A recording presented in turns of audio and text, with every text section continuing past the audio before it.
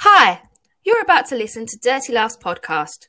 When life doesn't give you the success you planned, grab a microphone and your three best friends and put on a show anyway.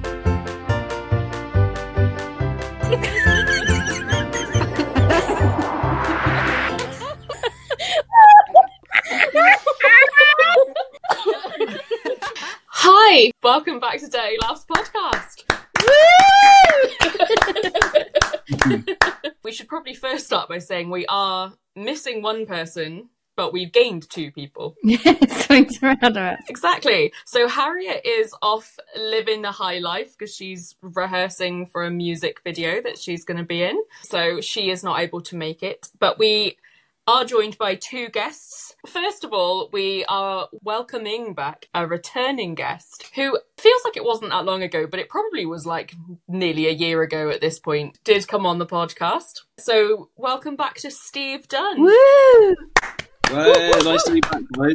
Nice to be the first person to ever, achieve the guest status twice. Perhaps at some point you will get a mug. Yeah? I don't know what the loyalty card is, how many you need to do. 5. If you don't know this, Steve is my brother. And we also have an older brother who's also here to just, make it a family affair for the day. And Sam, because Sam's your part of the family now. And Sam is our mother. Yay! Yeah. Can I just say it's just really nice just to be asked finally. Fine. He's been waiting. So please give a warm round of applause to Niall Dunn. Woohoo! Just me. This is for the fans. Steve, can you just give us a couple of sentences to just sort of sum up a little bit about who you are and what you do? I am a comedy writer based in London. Work on stand-up and TV shows. And I also do some music, but that's a much smaller part of my career these days. But I sometimes do sort of soundtracky work. And currently working on a musical of my own, which was something we discussed last time I was on. That's a good idea to invite the competition on, Like keep your... Was it your friends close but your enemies closer? What we're doing is making notes on how we can take you down. Yeah. Looking for weaknesses. We definitely will want to get a bit of an update of where you're at with that a little bit later in the podcast. Niall, who are you? What do you do? I worked as a musician for a long time and I was famous for about 5 minutes in Taiwan for a while. He was a Taiwanese pop star. True story. Then I trained as a teacher and worked in Cardiff, and now I work for a church in Cornwall. So I've kind of done the classic rock and roll sort of trajectory. That's me. But all the way through, songwriting is kind of the thing that I love to do, really. Songwriting and singing and stuff. Yeah, so we invited Niall and Steve on for a couple of reasons. Obviously, it's always nice to have people come on and hear about how other people do things creatively and, get a bit of insight into other people's worlds. But there is a reason, that is to get some research for our musical. But we're going to come to that a little bit later. We'll delve into that and talk about what they're going to do for us on the podcast, which I think will be fun. Behind the curtain. Niall, tell us how you feel about musicals. I think they're right. They're fine. What's the next question? I think the thing I struggle with the most is just why do they always have to sing all the time?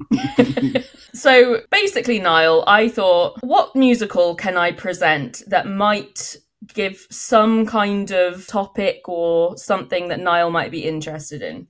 So I've gone for Back to the Future. Ooh. What? Is there a musical of Back to the Future? Did you not know that? No, I didn't know that, and I probably would have been outraged. Well, it's in the West End currently. I've heard it's really good. Okay, so if you don't know, or if you're Niall, Back to the Future is a stage musical adaptation of the 1985 movie of the same name. It's based on the first movie in the trilogy. And in that movie, the teenager Marty McFly is sent back in time to 1955 through a time-travelling DeLorean, which is a car, if you don't know that. I do know that. It's my favourite film. Niall is just voicing the listener for the whole of this podcast.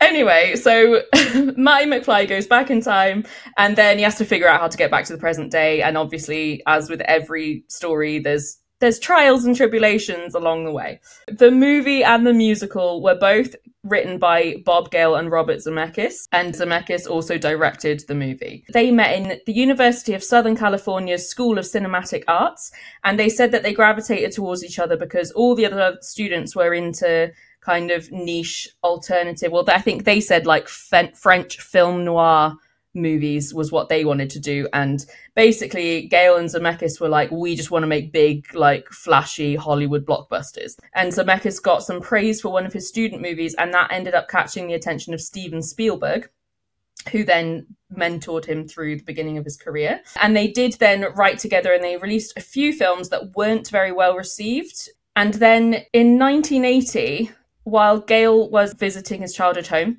he started going through his dad's old yearbooks, and then he started wondering, if I met my dad now and we were the same age, would we be friends? And he thought the only way anyone could ever confirm that is if I could time travel back in time. And then Zemeckis said that he'd always wondered, because his mum told stories from her childhood and teen years that he thought were a bit contradictory. So he wondered, if I could go back in time, I could find out what was actually true about those stories and like what she's embellished and stuff. It turned into an idea for a film, and they started writing it pretty much immediately. But because their previous films hadn't done very well, they then had a reputation in Hollywood that they would write scripts that were great on paper but didn't translate into movies on screen. So when they pitched Back to the Future, they were rejected by every major studio. Apparently over 40 studios rejected it. The only person that was invested was Spielberg, which seems great now, but what they felt was they thought it would look like they were riding off their friendship with Spielberg and not getting anything on their own merit. So they ended up shelving the idea. And Zemeckis ended up directing the 1984 movie Romancing the Stone, which then gave him enough credibility to come back to the Future, and studios were interested in it again.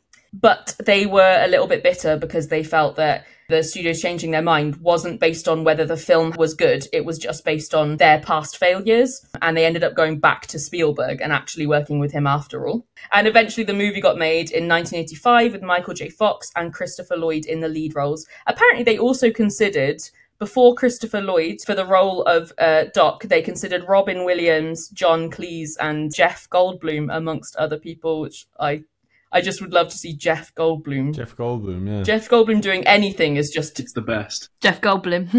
it's great and terrible all at once. Yeah, that's the beauty of it. So anyway, they released it in 1985. It was obviously very successful. It was the highest grossing movie of the year. It spurned a trilogy. We're going to jump ahead to 2004. The writers, Gale and Zemeckis, are at a Q&A panel at a DeLorean convention. And someone asked them something about Broadway, and they basically said in a kind of casual throwaway comment, they said that they thought it could potentially be a good Broadway show. Then they went away from that Q&A and were like, let's do it. So in 2012, they told everyone we're going to make a musical out of this. And they began doing workshops in 2014. They brought in Alan Silvestri, who was the original music composer for the film. And he came on board with Glenn Ballard, who's best known for co-writing and producing the Alanis Morissette album Jagged Little Pill. And he also wrote the stage musical adaptation of the movie Ghost. So they worked together to bring the score and the songs to the stage. They wrote a load of new songs, but they did keep in some of the original songs, like The Power of Love and Johnny Be Good. So some of the iconic songs that are in the film are also in the musical. They wanted the show to open in 2015 because that was the 30th anniversary of the movie coming out. And it's also the year that they travel to in the future in the second movie. They brought on the British director, Jamie Lloyd. He got on board. They had these big plans. They wanted basically a real big epic musical. They wanted skateboard tricks. They wanted illusions. They wanted big sets, a big, lighting design, everything to be as kind of Hollywood as possible, but on stage. but they had creative differences. Creative yeah. differences. So he walked away. It was severely delayed, and then those delays caused a lot of other people to walk away from the project as well. So they ended up bringing on the director John Rando, who had previously brought The Wedding Singer to Broadway as a musical. And then the show had a world premiere in Manchester in February 2020. The obvious place. Yeah, a really random place. That's really random. A few weeks later, the whole world shut down because of COVID. So they ended up giving up on the Manchester run and just saying, as soon as we can, we're just going to do it full out and we'll go to the West End. So it opened in the West End in the Adelphi Theatre in September 2021, so only a few months ago. It's still going now. It's had good reviews. One of the reviews I read said, "The final action sequence alone is worth the price of the admission." It's been nominated for awards already. I assume it'll probably get nominated for some Olivier Awards this year. As of yet, they haven't mentioned a Broadway production, but it's only just opened here, and they obviously have quite a bit of money behind it. So I wouldn't be surprised if it gets like a Broadway run at some point. But that's essentially... I sort of feel like I'd really want to see how on earth they do that on stage, but I also would be very worried that it would just ruin it for me. I would say it wouldn't hurt to try. Yeah. Time to write a musical. We are writing a musical on this podcast. The basic premise of our musical is that we have these two characters that wake up somewhere in the middle of nowhere. They don't know where they are, they don't know how they got there or what they need to do. They fight, they try and work out where they're going. They end up splitting up. And then we are introduced to a new character who is in an office called Joe. Joe is offered a promotion, or they're headhunted. They're kind of living life in a bit of a bubble. They're not quite connected into the real world. While they're debating all these options, they could also, it's brought up, they could go traveling with their friend, and they're having these conversations, trying to make decisions. They unpack some past trauma that's shut down their decisions. And then we learn that these characters that woke up in the wilderness are actually the head and the heart of this main character, Joe. And they're trying to basically work together to unite with Joe and make a decision. Now, Niall and Steve, so start with Niall. If you had to say what you would primarily lead with, obviously no one is 100% head or heart in how you make decisions. If you had to say I lead with either my head or my heart, Niall, what would you say you primarily do? Definitely heart. Mm-hmm. And Steve? Head. Yeah, so we thought, let's use this. Let's try and delve into these characters. Also, you guys are siblings. You shared a room, right? Until you were like probably, 19 or 20. 35. But what that means is you had the exact same upbringing. What it shows is that is just your natural kind of personalities and your natural instincts.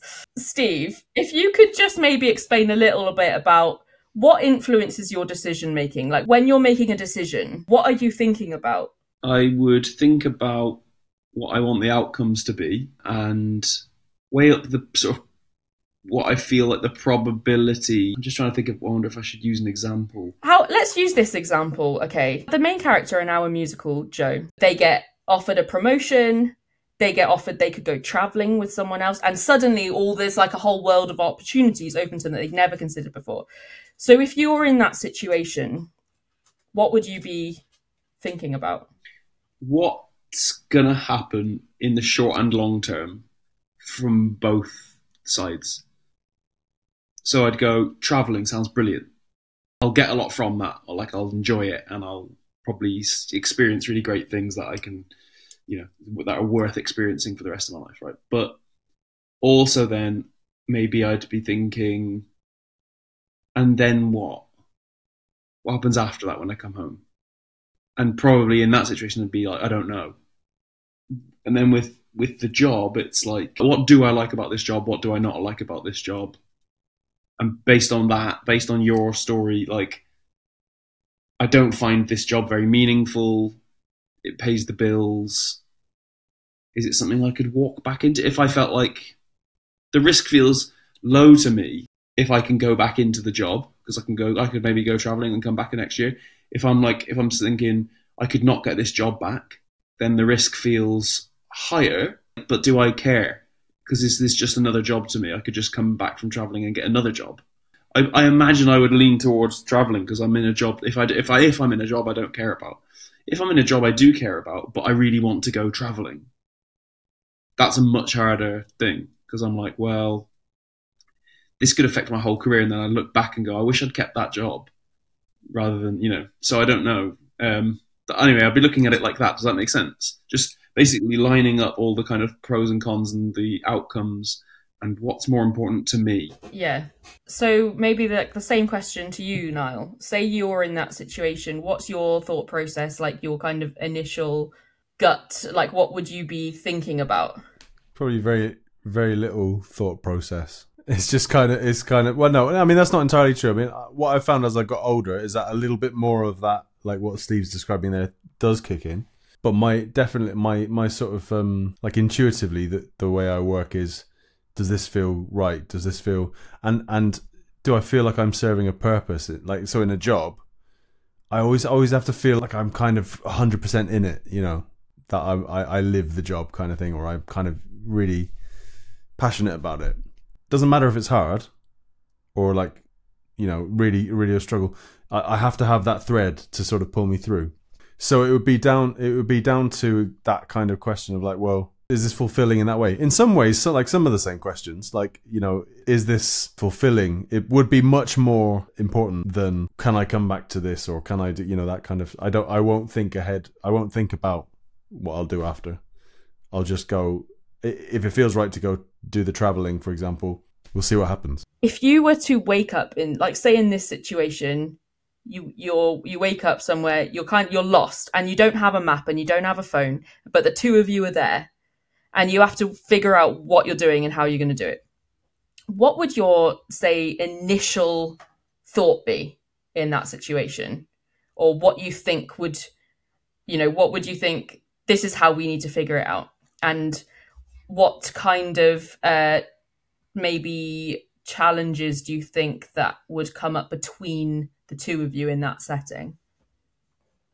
Like, Steve would come up with the sort of the plan, and then I would like make friends with people. There aren't any people along the way. I think the head character, right, just based on that, in that situation, you wake up in an unknown, is I need to understand what's going on. That's step one. And then step two will be, how do we figure this out? But step one would be, we need to understand our environment. And what if you can't understand your environment? Would that be frustrating? I don't really believe you could never understand your I just don't know that. You can surely come to some sort of understanding through something. My thought immediately would be, from the heart side, that's what I mean about the kind of like make friends thing. It's not, maybe that's just an example, but like get in amongst it, Immerse yourself. Exactly. To the point where I would think I'm from that place. but my worry with that approach would be, yeah, but you're going to get in amongst it and you're going to learn all this great stuff and then not know that you've learned it because you're just in there. That's possible, yeah. But that's why it's good to have both. I'd be like, yeah, go in there. Let's get in there and do that. Like, but let's know let's be like, have a system here so that when we learn something in any way, we're able to store that in, like, we'll write a list of, we'll start making a map of the land we're in. Let's do that. That's probably the first thing I'd do. It'd be like, right, and let's get some sticks and let's start knowing where we are. Do you know what I mean? And we'll put this stick in the sand and go, okay, now let's walk in that direction and see if there's a landmark of some kind. We'll put a stick and then we'll start going, okay, so now what we've got is 8 sticks in a big square. Making a big square, we've labelled them all stick 1 and 8, and now we have a start point, and we'd start from there. You know what I mean? And you start building a map. Yeah. I don't know. So I'd be like going, what we know what we're trying to achieve, or not trying to achieve. Yeah, maybe it would be frustrating actually.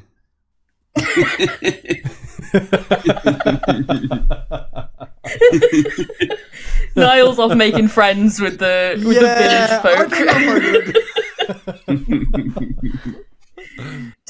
Do you, Niall? Do you think you would you rely on Steve or whoever that is to work out all those things, or would you feel like they're trying to box you in? Like, would you feel like, nah, I don't want to do it that way, or would you just rely on them to do that kind of work? I think I'd be quite aware of like that. Steve probably has to do that. That's how he'll cope with the situation, and that's what he kind of has to do, and use his kind of his approach. But I mean, it's very hypothetical. Are you sure there's no people? I feel like you're struggling to come up with what you might do without there being people. Well, I mean, I remember when we were kids, I would have driven Steve crazy because I just always wanted to be around people, and Steve always wanted to be alone, like making little demos on his keyboard. So like, and I wouldn't let him do that. And I look at my own kids, and there's similar dynamics, and I think, oh, flipping out, just leave him alone, the way I would orientate myself in most situations is almost like read the room, like what's kind of going on between people, and how that kind of stuff. So like, I think that's where my heart thing becomes very useful, is that kind of getting a sort of sense that like, oh, this person has a problem with this person or this, but that kind of stuff. I'm not saying Steve wouldn't be able to work some of these things out either. Steve can't hold a conversation. But like going in the extremes, that's, if you were in a new environment and you were trying to, and that was, that would be my kind of area of perception that I'm pretty good at. And that would be useful information then, I guess. Yeah, but try and think of what you would do when there's not people around. No. No. Because what you're saying is you're going, oh, I would just talk to people. And it's like, no, but the situation is there are no people. So you're like, yeah, but let's just say there's people in this situation. I'd talk to them. Like, you're absolutely refusing to... No, what I'm trying to explain to you is that as someone who's extreme in the heart realm, you gravitate towards people. Yeah, okay, but you've got none. So would that be difficult for you then? Yeah, because the only person would be Steve. If we're going to say that we've got one person that's completely heart and one person that's completely head orientated, would you say that the heart would have more of an understanding of the person who's the head than the head would of the heart? Even with fully head, fully heart. Now, Steve might really disagree with me here, but... Good. Yeah, that's fine. That's what we want. I think the heart person might be a little bit more perceptive of what the head person's doing, but the head person, like Steve makes a good point of like, when I say kind of getting in the sort of the mix of it, it's like, well, that's fine, but you have to then come out of it to know what to do with that information. And that so it's almost like the head person might know what's good for the heart person, and the heart person doesn't know it. I don't know. I feel like heart people tend to be better at understanding that a head person, that their role is important too. That's what I mean. Because a heart person tends to be like, yeah, everyone's got their thing. Do you know what I mean? It's quite like, whereas a head person would typically be a bit more rigid and be like, well, you should be doing it this way, really. Yeah. Yeah. Because that's kind of, it's interesting because, Niall, earlier you said you'd be okay with Steve, say, just putting sticks and making a map. But the reason you said that was not because he's doing the right thing, but it's because you said, because that's what he needs to do. So it was like... Yeah. He needs to do that for himself, so absolutely go ahead and do it. But like, if you're extreme heart, you're not thinking of it as like, I need any of that.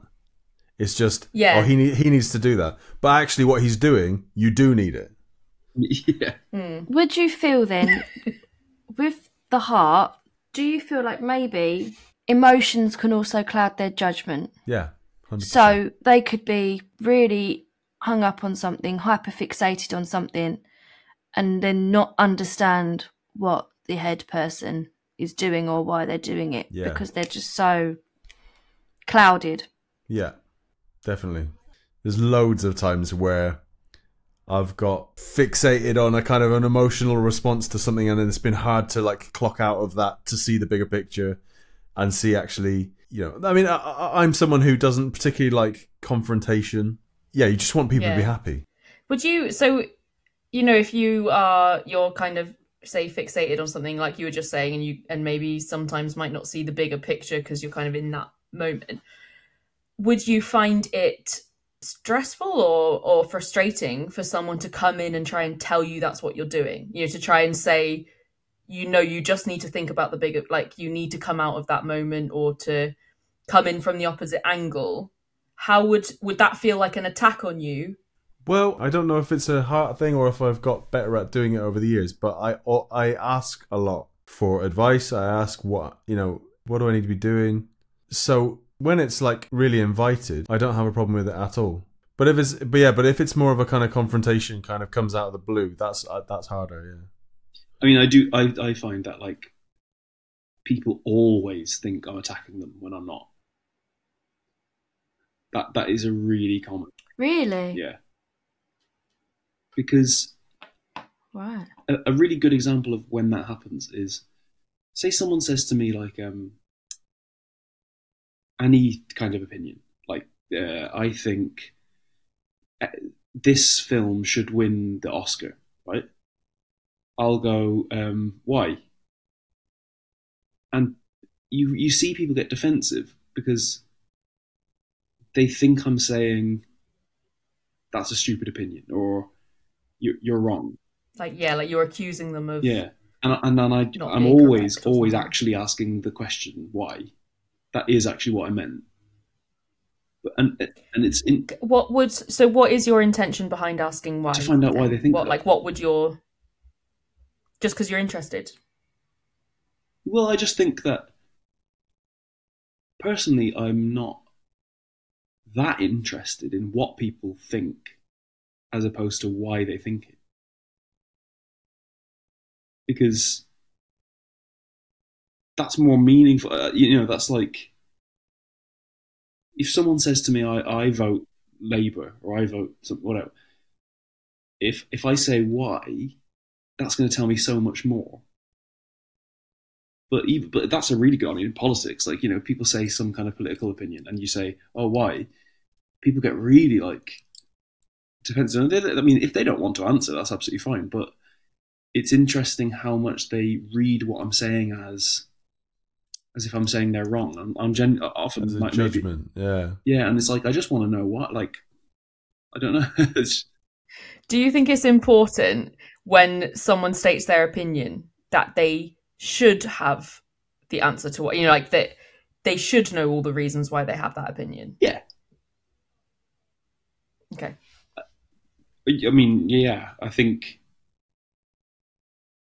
I wouldn't. Not that I would be bothered if someone went, I actually don't know why I think that. But I think really, if you don't know why you think it, then you probably shouldn't go around saying it. But can you hear that right now?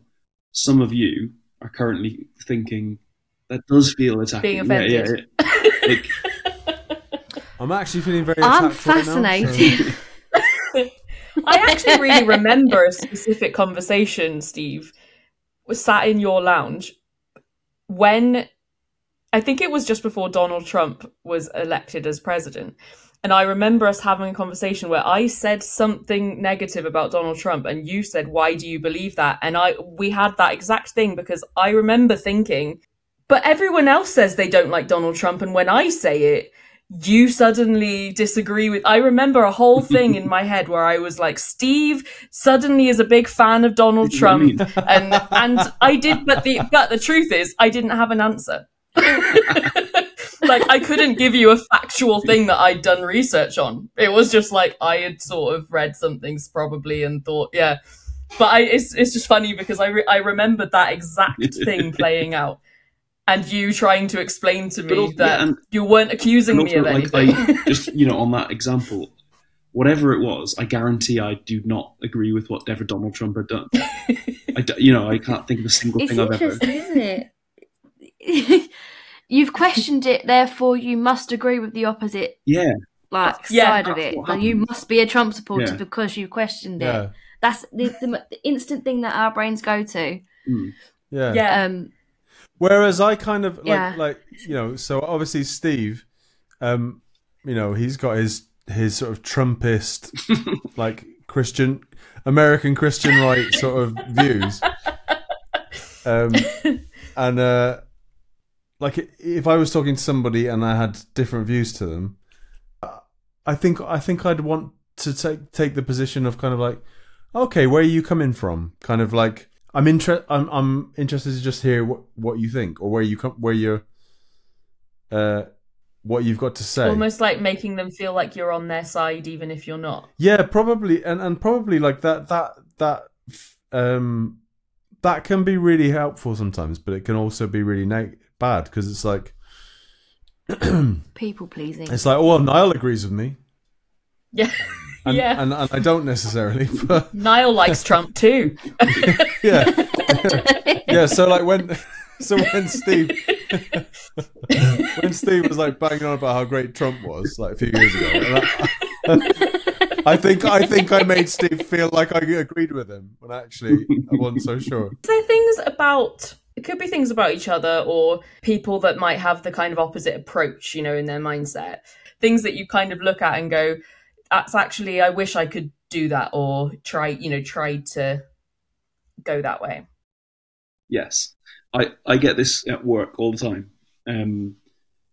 A lot of people I work with, I think performers, maybe it's common for them to be quite heart-led, quite feel their way through things.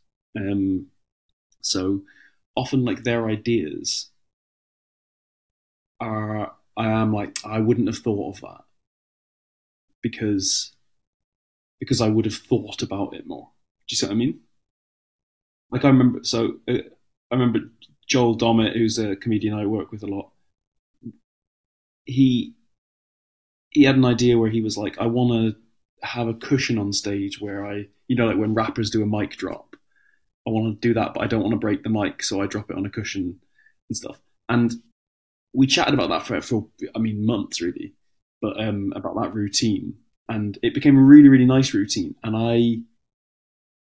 I know that I brought a lot of structure, and I made sense of that idea and brought a lot of that. But I remember being like, I wouldn't have started with that idea.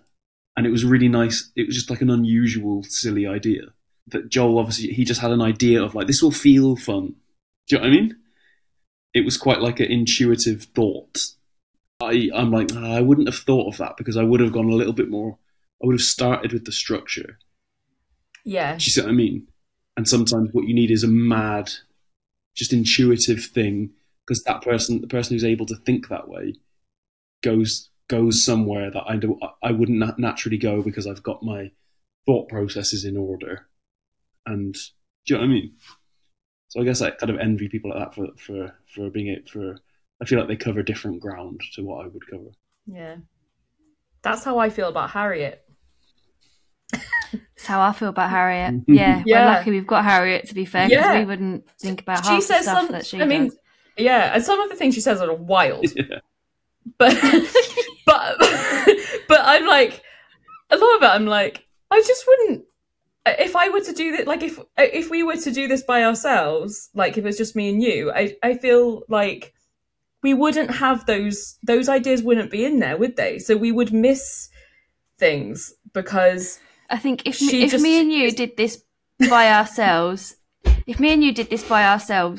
would just be the most depressing thing in the world. We would just be hard on the emotion. We'd be like, woe is me, what is happening? And we wouldn't have any of the other stuff.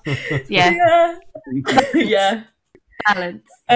Niall, how about you? When I did teaching, structure became absolutely essential in order to survive. You have to start with kind of outcome first thinking, which was really hard for me to get used to. When you have to do stuff that is not natural to you, it's quite painful in some ways. But kind of, I think in some ways it's painful in the way that, like, if you're not fit and then you start getting fit, there's a pain barrier that you go through. I kind of wonder if with some of this is yes, you have your natural instincts, and yes, my natural instinct is always the kind of heart level. But I just know from past experience, nothing gets done unless I take on some of those attributes. Yeah, I think that is definitely one definite benefit of the kind of more head-led approach is productivity. Because I think that is just, if you go with intuition, it just comes and goes, doesn't it? And that's why, like, so you're well suited, Steve, to being self-employed, and my wife's the same. She's a photographer, and she is just totally self-motivated to do stuff. Mm. So she runs her own business, and she just, like, I wouldn't, that wouldn't work for me. I'm crap at photography as well, so there's lots of reasons. There's lots of reasons. No one will buy my packages. No one. I literally. Yeah. They're all blurry. Just it's like, here's the album from your special day, and there's just fingers in the corner of... You just got a disposable camera and just like iPhone pics. Yeah. Just before, like, we move on, last time you came on, Steve, just like a really quick recap, but last time you came on, you were talking about the musical that you are writing and that you'd kind of had a couple of workshops and things. Where is your update with where that is at the moment? Not much further, really. There's not really much more to update. I've just been working on it. I'm trying to get up a new draft, and I would like it this year to keep taking it further. But there's nothing significant that has developed.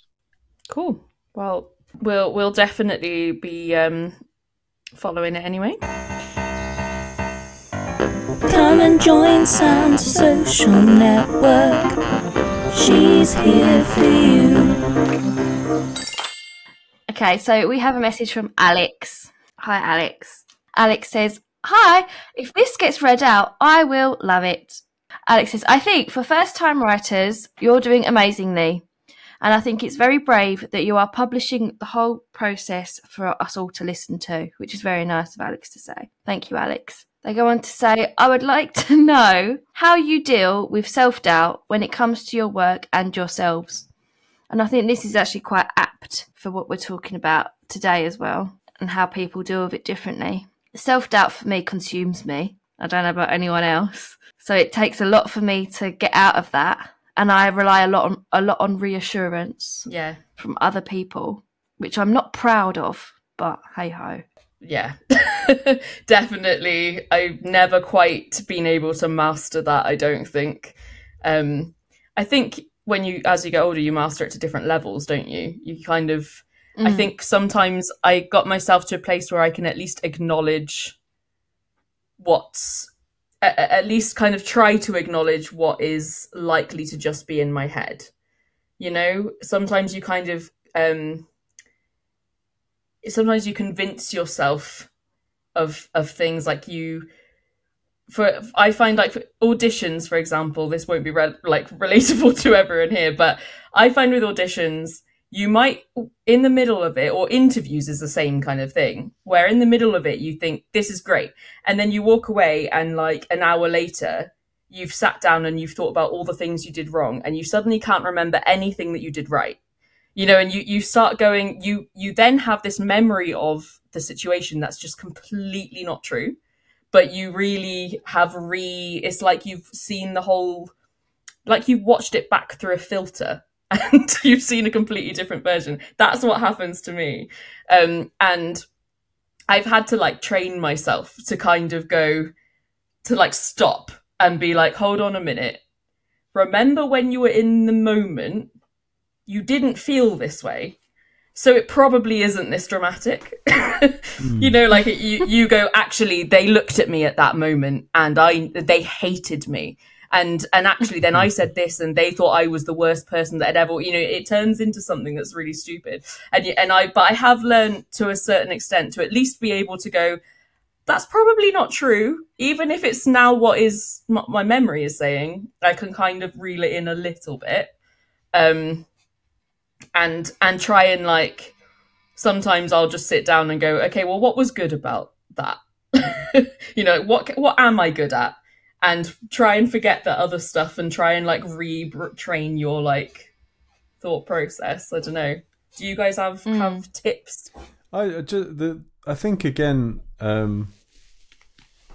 being a few years older, because I definitely, self-doubt has always been a big thing that I've struggled with, but and still do. But I think I think as you get older, I've found I get less worried about it or a bit more confident, but also I think like say an interview type thing, I kind of see it in slightly different terms these days. Like I kind of am a little bit more like kind of, well, if I'm not the right person for you, then I'm not the right person. I'm not the right fit, and not see that necessarily as a negative thing, and more like kind of, I kind of view these things as like pushing a door to see if it's open, and okay, it's not open. So kind of move on a little bit quicker.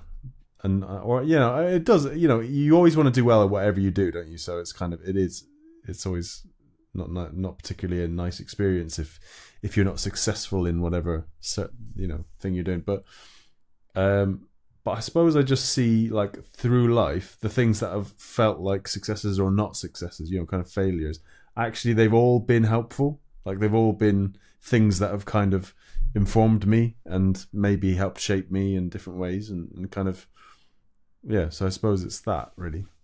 I think that like one big thing with self-doubt is it does make it feel less important when you realise that literally everyone feels like that, and so I think it's just quite good to talk, isn't it, with people in your field or whatever it is, to just be like kind of laugh about it and stuff, and do you know what I mean? It feels like it helps it just go like, oh, this is just an annoying thing that everyone experiences. And I also sometimes just kind of go, sometimes, it depends on the situation probably, but for me, I sometimes find a helpful thing with self-doubt is to indulge that doubt and go, okay, so if your brain is telling you you're terrible, you're a fraud, you're not good at this, then it's like, okay, well, let's assume that's true. So what should I do next? Because like quitting isn't the right thing, because it's like, well, how does that help? And so I find that like I tend to just go, if I feel that way, then for me, like if I'm working on a TV show and I've got to write a bunch of jokes and I start being like, oh, all my ideas are terrible and they're going to be like, why did we hire this guy? Then I just go like, well, if I write like twice as many as everyone else, some of them will be good enough. Do you see what I mean? Excellent. Thanks, Alex, for that question. It's a good Thank you, question. Alex. I like hearing other people talk about it because it's always nice hearing other people talk about having self-doubt, because it does make it feel less of a big deal, doesn't it? Because you're like, everyone has it, we're okay. Makes you feel more normal. If you would like to get in touch, you can email us podcast@dirtylaughs.co.uk, or you can like and follow us on Instagram @dirtylaughspodcast, the same for TikTok. Harriet's head scratcher. Scratch your head now. Harriet's not here, so we're having a guest host. We're having a Steve's head scratcher. Okay, Steve's head scratcher. Can you imagine nothing? Suddenly And having that an is- existential crisis here. Yeah, I was like, Yeah. Can you imagine? I feel like all my insides are twitching. Like, Just after where he said nothing, that's where you want to just like cut the podcast. Just I guess No, because if I try and imagine nothing, I'm picturing like The word nothing. space or A dark, empty black. space. Yeah, and it's still something. Yeah. No, I think the answer's no. I don't even know if it's a concept that makes sense. Is it possible to not be imagining anything? Like to at any time not be picturing something in your mind? Now I'm trying not to picture anything in my mind. Try not to think. Because the closest would be like if you're in conversation, but you're almost picturing the person that you're talking to. Maybe, I don't know. Or thinking about a response. It's not possible. I don't think it's possible. I don't think it's possible. No. I don't think it's possible. Are we all in agreement? Yeah, it wasn't a head scratcher then, was it? No, not so, no. No. But it's made me feel weird. But yeah, it's made me feel very weird. Yeah, me too. Do you know what I was thinking, Niall? Is Steve did Harriet's one. Should have let Niall pick a musical and tell us the journey of it. Oh my god. You would have given up on researching it within 1 second. They came up with the idea, they made it, and yeah, that was it. Well, thanks Steve for doing the head scratcher, and thanks both of you for coming on. Thanks for having us. Pleasure. It's been very interesting, I think, to like kind of get into the minds and even just think about, you know, lyrics and conversations that might and motivations. So that's been really helpful. And thank you to everyone for listening. And thanks, Harriet, for not being here. No. Yeah, thanks a lot, Harriet. Oh, we miss you, Harriet. Yeah. Just to let you know. Yeah. Have a lovely week, all you listeners out there. Mean Girls with Murder is a great name for a musical.